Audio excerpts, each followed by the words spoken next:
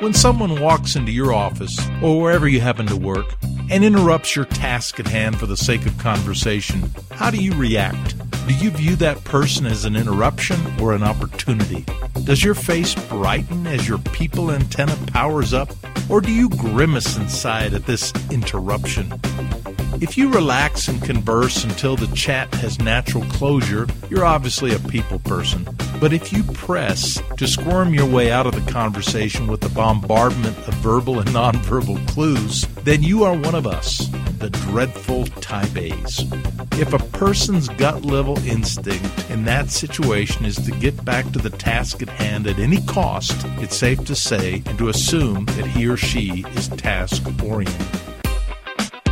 This is Hans Finzel. Welcome to the Leadership Answer Man. This is a show for leaders about taking your leadership skills to the next level. Whether you are a seasoned leader or just starting out, I promise to give you practical leadership tips that you can use this week. No matter what your leadership situation is, I can help. Remember, leaders make things happen. My passion is to help you lead more effectively.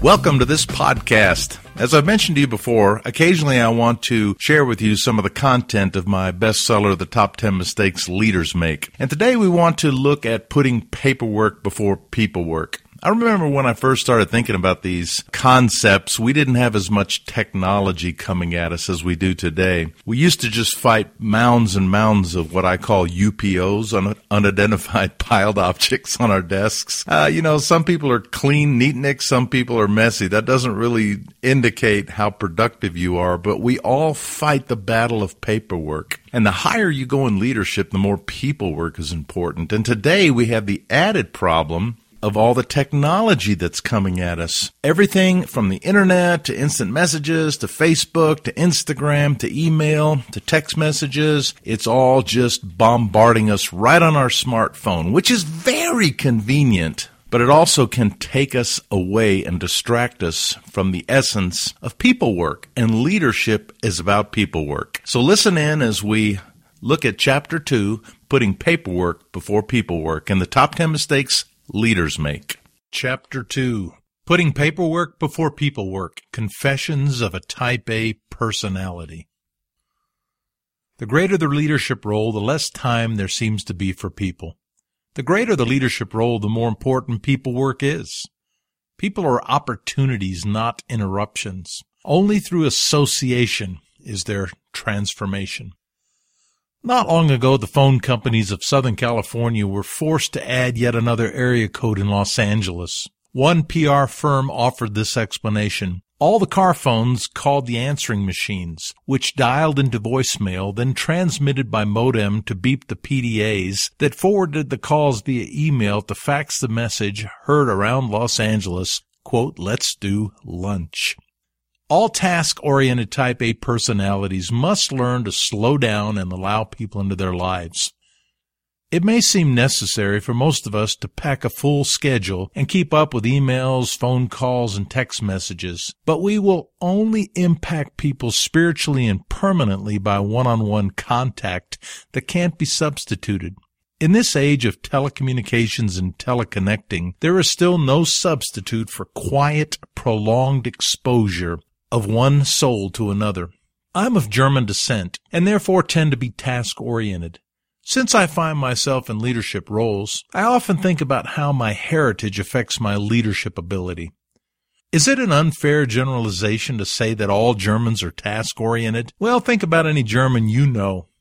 Do they tend to be perfectionists, accomplishers of great deeds, workaholics who rarely relax and generally rigid in relationship? Probably. Sure, there are exceptions, but not among the many Germans I've known. My beautiful, relationship-oriented wife is always crying out to me, "Hans, stop. Can't you just sit down for an hour and do nothing? Could we just talk?" That's extremely hard for me to do nothing. I guess deep down in my task-oriented nature, I see talking as not really accomplishing that much. So I tend toward being an impatient conversationalist. That is, unless I'm in a deep discussion that is driving me toward the accomplishment of a task. Or unless I'm in a situation in which I cannot immediately get to my work and therefore I have some downtime. When we go camping, I tend to spend my time tinkering with the equipment instead of just relaxing, which I think someone told me was the actual goal of this pastime. Even on Saturdays when I have a day off, I love making a list of projects and chores and checking them off one by one. I like to use this cultural heritage bent as an illustration to focus on a certain type of behavior. In the area of leadership, it would be called a task-oriented style of leadership. In the psychological realm, it would be termed obsessive-compulsive. People, opportunities, or interruptions. I've devised a simple test to discover whether a person is task-oriented or people-oriented. It's unscientific, but completely reliable. When someone walks into your office, or wherever you happen to work, and interrupts your task at hand for the sake of conversation, how do you react? Do you view that person as an interruption or an opportunity? Does your face brighten as your people antenna powers up? Or do you grimace inside at this interruption? If you relax and converse until the chat has natural closure, you're obviously a people person. But if you press to squirm your way out of the conversation with a bombardment of verbal and nonverbal clues, then you are one of us, the dreadful type A's. If a person's gut-level instinct in that situation is to get back to the task at hand at any cost, it's safe to say and to assume that he or she is task-oriented. Nissan Motors used to have an ad slogan that declared, quote, "We are driven," end of quote. Well, task-oriented people are driven. Many leaders I know are so driven that their notebook computers and BlackBerries are with them constantly, so they don't miss a chance to task in their spare moment. I love that as a verb, to task. Psychologists and psychiatrists call this type of personality type A. Extreme cases of this type of personality might also be known as obsessive-compulsive. Type A personality, also known as the Type A behavior pattern, is a set of characteristics that includes being impatient, excessively time-conscious, insecure about one's status, highly competitive, hostile and aggressive, and incapable of relaxation. Type A individuals are often highly achieving workaholics who multitask, drive themselves with deadlines, and are unhappy about the smallest of delays. They have been described as stress junkies. For some reason, the ranks of professional Christian workers, especially pastors and leaders, are flooded with these driven people. It is almost necessary to be a workaholic to make it as a Christian leader. Unfortunately, many leaders are poor listeners because of this very problem. And it seems that the cumulative effect of all these Type A leaders takes a toll on the character and spirit of the church today. We have all witnessed in the media before the eyes of the world the epidemic of Christian leaders crashing and burning in recent years. Do our organizations require too much of us? Are we all destined for Type A burnout? Is there too much demand on our leaders and not enough on relationships? I have wondered more and more lately if my own accomplishments are achieving all that much. If you're highly motivated as I am, you love to have hundreds of irons in the fire. And you also might be missing out on one of the greatest adventures of a lifetime, rediscovering people. Sidebar, the maestro in people. Quote, "My intention always has been to arrive at human contact without enforcing authority. A musician, after all, is not a military officer. What matters most is human contact. The great mystery of music making requires real friendship among those who work together. Every member of the orchestra knows I am with him and her in my heart." End of quote. Carlo Maria Giulini, former conductor of the Los Angeles Philharmonic, as quoted in Bennis Ananus Leaders. Sidebar, Henry Nouwen, Out of Solitude. Interruptions are our work. Quote, "A few years ago I met an old professor at the University of Notre Dame. Looking back on his long life of teaching, he said with a funny twinkle in his eyes, 'I have always been complaining that my work was constantly interrupted, until I slowly discovered that my interruptions were my work. This is the great conversion in life. to recognize and believe that the many unexpected events are not just disturbing interruptions of our projects, but the way in which God molds our hearts and prepares us for His return. Henry Nouwen, Out of Solitude.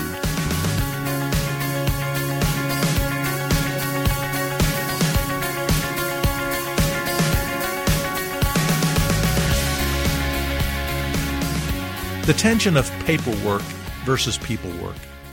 Before I learned better, and I'm still learning, my task-oriented leadership style got me into big trouble as a leader and in serious conflict with my coworkers.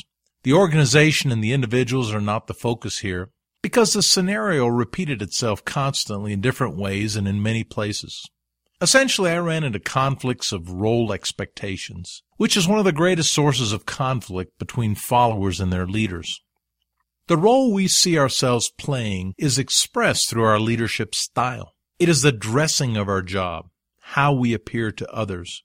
Sometimes the good we are doing in leadership is totally obscured by a style that alienates our followers. The group I was responsible to lead had absolutely no criticism on the way I performed my tasks. In fact, they would all agree that I produced perfection to a fault. I never failed in doing my job, but I did fail in the being aspect. The problem was that they wanted my attention, and I was always too busy to give it to them. I fulfilled my organizational duties, but neglected those intangible duties of people work, just being with people and showing that I care. I viewed my role as a leader primarily as taking care of all of the tasks and paperwork of my job. I was trying to serve my followers by taking care of all of their needs logistically. I solved many of their problems and carried the load of the organizational burden so that they could be free to do their work. But I failed in one great regard, the human element, that subjective person-to-person contact so essential in ministry. Their conclusion, I didn't care about them. And all this time I thought I was doing them a favor by accomplishing all those tasks for their benefit. It's like the father who works hard all his life to buy his children everything, then wakes up one day to hear them tell him, "You don't care about me." Does he? Of course. Did I care about the people I worked with? Of course. But I lost the opportunity to lead that group because my style got me into deep trouble. And it got me to thinking about my need for a personal leadership style checkup. Task-oriented leadership. Most successful leaders today tend toward being task-oriented. Even if it's not their nature or personality, it seems the job of the modern-day executive leader demands it. We evaluate people by their accomplishments. Task-oriented people are the ones who are put in charge in the first place. They rise to the top of organizations by virtue of the large volume of tasks they have been able to accomplish. Leaders are expected to produce. Steve Jobs, the founder of Apple, said that leaders ship. Leadership guru Ken Blanchard says, "Good thoughts in your head, not delivered, means squat." And the information revolution creates an ever-growing pile of paperwork that a leader must somehow cope with and control. Whatever happened to the notion that the computer would eliminate paper? Sidebar. People will never care how much you know, paperwork, until they know how much you care, people work. People tend to be either task-oriented or people-oriented. The problem is, we've subtly made task orientation more desirable in our leader selection process. But without a healthy emphasis on people, we're actually accomplishing little. Leadership is essentially a people business. Experts confirm that the most effective leaders spend most of their time being with people and solving people problems. The leadership surveys of Warren Bennis and Burton Annis spell it out in black and white. Quote, "What we have found is that the higher the rank, the more interpersonal and human the undertaking. Our top executives spent roughly 90% of their time conserved with the messiness of people problems." That's from Bennis and Annis, leaders. The problem of mounting paperwork. We live in an age of ever-increasing complexity. Organizations always evolve into more complex bureaucracies rather than into leaner, more streamlined movements. In the information technology explosion, the leader is bombarded with an increasing barrage of paperwork. Computers have added to the proliferation of materials to write and read. Desktop publishing has given everyone a license to publish anything. The Internet has snowballed our need to read. So how can the busy leader cope? Who is to know what to read anymore? How can anyone even see the people through the piles of paper and technology? These problems alone seem to demand a task-oriented leadership style. Then there's the issue of the type of people attracted to the ministry and selected for leadership in the church. While I was in graduate school at Dallas Seminary, Dr. Paul Meyer of the Meyer-Menrith Clinics was my professor for Christian psychology and personality development. He told us that the psychological testing of all incoming applicants to our school showed that the vast majority of freshmen had type A personalities. In fact, a number of them displayed traits of an obsessive-compulsive personality disorder. Why were they the ones applying? And why were they the ones accepted into the graduate school? Because they managed to complete the best applications with the most accomplishments. Are our graduate school applicants today chosen according to who they are or what they have completed? And what comes out at the other end when the seminarian graduates 3 or 4 years later? Are our seminaries producing largely task-oriented leaders? How much training and emphasis do our seminaries place on people skills? When I finished seminary, I felt that I knew how to begin to tackle the tasks of my job. In fact, I was quite confident in the skills I had honed in those 4 intense years. But soon after arriving at my first assignment, I was shocked to learn how weak I was in people work training. Some pastors love the inside joke, quote, "I love the ministry, it's the people I can't stand," exclamation mark, end of quote. In my first demanding leadership experience, I found myself scrambling to learn how to relate to boards, committees, chairpersons, families, counselees, people everywhere.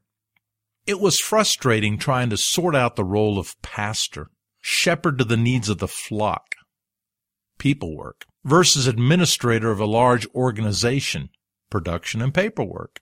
I felt that I had received next to no training in graduate school in the fine art of nitty-gritty people work.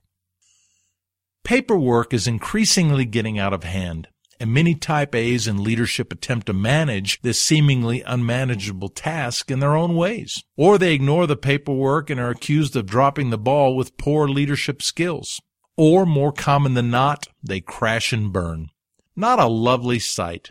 Meanwhile, the people in the body of Christ continue to hurt, to cry out for the attention of professionals who have little time to touch their wounds. Whatever happened to people work? Jesus was a master of people work, no doubt about it. Not so long ago, I decided to read the 4 Gospels and underline all the leadership principles I found that Jesus demonstrated. I made an amazing discovery. Jesus spent more time touching people and talking to them than doing any other action. His focus was not on words, it was on compassion. Jesus was not primarily task-oriented, even though he knew he only had a short time to train 12 men to carry on the movement that would change the world. Touching wounds amid the unbearable pressure to perform tasks, that was the model of Jesus. If you stay alert to the 2 words crowd and multitude in the Gospels, you'll be amazed to see how often the press of crowds smothered him. At the end of one of his busiest days, it is recorded that, quote, "When the sun was setting, the people brought to Jesus all who had various kinds of sickness, and laying his hands on each one, he healed them." Luke 4:40. What is leadership all about? People or paper? Obviously, much of our paperwork and production is aimed at helping people. But too often there is little time or energy left for people after the exhausting efforts of accomplishing those tasks. Whether we like to admit it or not, paperwork, deadlines, and crowded calendars often preoccupy us and create a barrier between us and the opportunity for touching people's lives in a transforming way. Sidebar: examples of Jesus shepherding touch. John chapter 10, 14 and 15, he knew them. Luke 4:40, he touched them. Matthew 15:30, he healed them. Luke 6:40, he changed them. John 13, 15 through 17, he mentored them.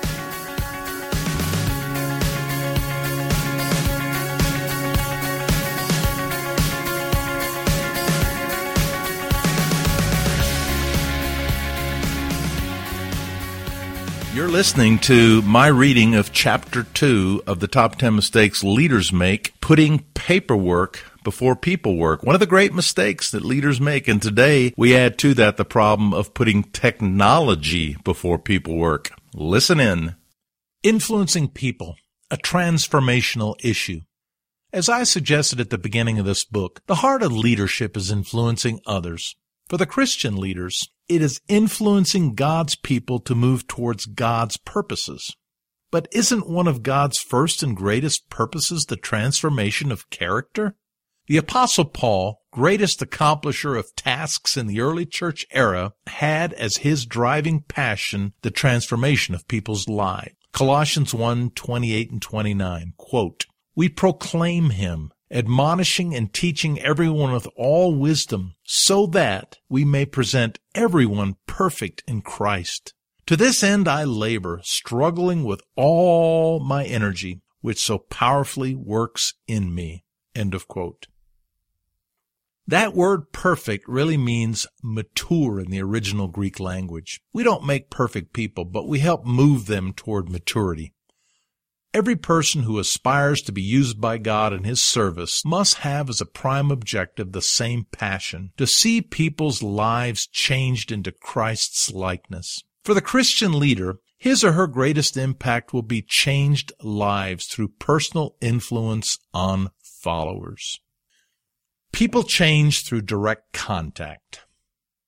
I was reminded of the battle to build relationships late one night at Mount Hermon. For 6 months I had been in my doctoral sabbatical program in Southern California, studying with a favorite professor, Bobby Clinton. I had come to his school to sit at his feet, yet we had not managed to carve out even half an hour to get to know each other personally. Our calendars just didn't mesh. As chance would have it, we both ended up at Mount Hermon Conference Center in the coastal mountains of Northern California for a couple of days, with that rare commodity known as dead time. We decided to room together and stayed up past midnight one night, taking the time to begin the process of real relationship building. I learned more of value about Bobby Clinton in 3 hours that night than in all the dozens of hours of classroom lectures and casual contact on campus. How are people changed? How is it that we as leaders can influence others to be more mature? The clearest way to answer these questions is to ask one simple question. As you review your past, what has had the greatest impact on your growth as a leader and as a person? Has it been books, lectures, tapes, sermons, seminars, classroom experiences? Every survey I've ever heard about regarding this question comes back with one resounding answer. A person or a number of key people with whom one has had real-life personal contact has been the primary change agent in the person's life. It is always direct contact with the person that has the most powerful impact on our life. Sure, we're influenced by many factors in small ways and at a distance, but the most profound changes in our lives come through people whom we have had coffee with, roomed with, gone to a game with, played with, worshiped with, prayed with. In my office, I have created a little personal hero wall on the side of one of my bookcases. It's sort of a shrine to my mentors. In this space, I have been taping up photos of men and women who have had the greatest impact on my career, people who have profoundly affected my life. It's a growing collection. The older I get, the more I have come to appreciate that I stand on their shoulders in my leadership. Under their photos, I have their name and the years that I connected with them. Every time I look at their faces, they're talking to me, reminding me to live out what I learned from them. Some of them are no longer living, but their impact on me endures. They made time for me. The Bible is full of illustrations of the power of influence modeling, people changing people through personal contact. It's been said that Christian growth is caught, not taught. We see this principle throughout the New Testament. Barnabas mentored Paul into a place of powerful usefulness, and Paul mentored Timothy to take over his own life's work. It is obvious that there was a deep personal relationship, not just casual contact at the office or in the classroom between Paul and Timothy. Regardless of what orientation one has in leadership style, task, or people, effective leaders make room for people. Leaving them out is a big mistake. Sidebar. Which comes first, the person or the task? From Lauren Sani, for 30 years president of the Navigators. This is the question that has caused tension for centuries. Which is right depends on what you're doing. If you're at a party, it's people first. If you're fighting a fire, it's the task first. Psalm 78:72 answers the question like a glittering diamond. Quote, "And David shepherded them with integrity of heart, and with skillful hands he led them." The function of a leader is to feed and to guide. End of quote. If you're wired like I am to enjoy working alone and working on tasks, you must reorient yourself to people. People will only be influenced and changed as we allow them into our personal lives. Make room for people. Thomas Watson, founder of IBM, built one of the most successful companies in history because he never allowed the organization to replace people as the number one focus. During one meeting in the early days of IBM, a number of managers were reviewing customer problems with Watson. On the table were 8 or 10 piles of papers identifying the sources of problems, manufacturing problems, engineering problems, and the like. After much discussion, Watson, a big man, walked slowly to the front of the room and with a flash of his hand swept the table clean and sent papers flying all over the room. He said, quote, "There aren't any categories of problems here. There's just one problem. Some of us aren't paying enough attention to our customers." End of quote. He turned crisply on his heel and walked out, leaving 20 fellows wondering whether or not they still had a job. It doesn't hurt to take a lesson from a successful company. In the calling of leadership, people must take priority over paper and production. Yes, we may tend toward one style because of our personalities, but we cannot use that as an excuse to ignore and avoid people. Final thoughts. Bill Clinton won the election for the president in November 1992, largely because people in America wanted change and because his handlers helped him focus. He focused on what people cared about most. In their war room, the governor's key aides put up a huge banner to remind them daily of their target. Quote, "It's the economy, stupid." End of quote. I have to remind myself constantly that as a leader, my banner must read, quote, "It's the people, stupid." End of quote. If I neglect this advice, I am indeed the stupid one.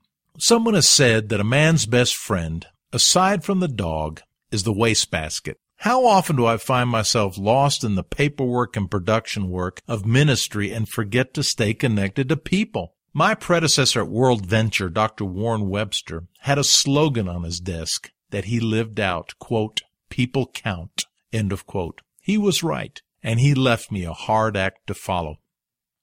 We task-oriented compulsives are fanatics about the future. We live there. I'm always planning and working for goals out there in the distance. My preoccupation is chasing that shooting star, that next great task I want to accomplish. It is hard for me to sit still in the here and now because I have so many irons in the fire for the greater day out there. It is as if a giant magnet is always pulling my attention and energy into the future.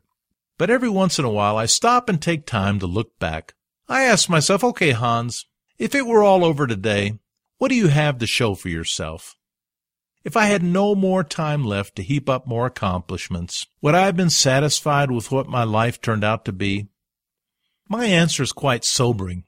The things I look back on and feel a lasting sense of accomplishment about always have to do with the people I've influenced, people who are different in a positive way because their lives intersected with mine at some point. In rare moments of my life, with not enough frequency, I have allowed others to come into my life and have laid aside my agenda for theirs. When someone comes into my office or interrupts me on the phone, my gut reaction is to see them as an interruption. But during the past decades, I've finally been changing. I am learning to make room for people in my life. When all is said and done, the crowns of my achievements will not be the systems I've managed, the things I've wrote, or the buildings I've built, but the people I have personally, permanently influenced through direct contact. Who knows, maybe someday I will be on someone else's hero wall. Sidebar: how to push aside the paper. Love your wastebasket. Do lunches away from work. Take time off with your coworkers, spouse, children, and friends. Plan getaways with combinations of the above. Pray for people. Exercise with your colleague. Change locations to get out among people. Delegate more. Learn to ransack instead of reading everything. See people as priority one. And manage by wandering around. Sidebar: Threads by James Autry in the book Love and Profit. Sometimes you just connect, like that. No big thing maybe, but something beyond the unusual business stuff. It comes and goes quickly, so you have to pay attention. A change in the eyes when you ask about the family. A pain flickering behind the statistics about a boy and a girl in school. Or about seeing them every other Sunday. An older guy talks about his bride, a little affection after 25 years. A hot-eyed achiever laughs before you want him to. Someone tells about his wife's job or why she quit working to stay home. An old joker needs another laugh on their way to retirement. A woman says she spends a lot of her salary on an au pair, and a good one is hard to find. But worth is because there's nothing more important than the baby. Listen. In every office, you hear the threads of love and joy and fear and guilt, the cries for celebration and reassurance. And somehow you know that connecting those threads is what you're supposed to do, and business takes care of itself. This has been Hans Finzel. Thank you for listening to the Leadership Answer Man. Remember that leaders make great things happen. We can always take our leadership to the next level. I hope you keep listening and learning, and that you go out there this week and make a difference with your leadership.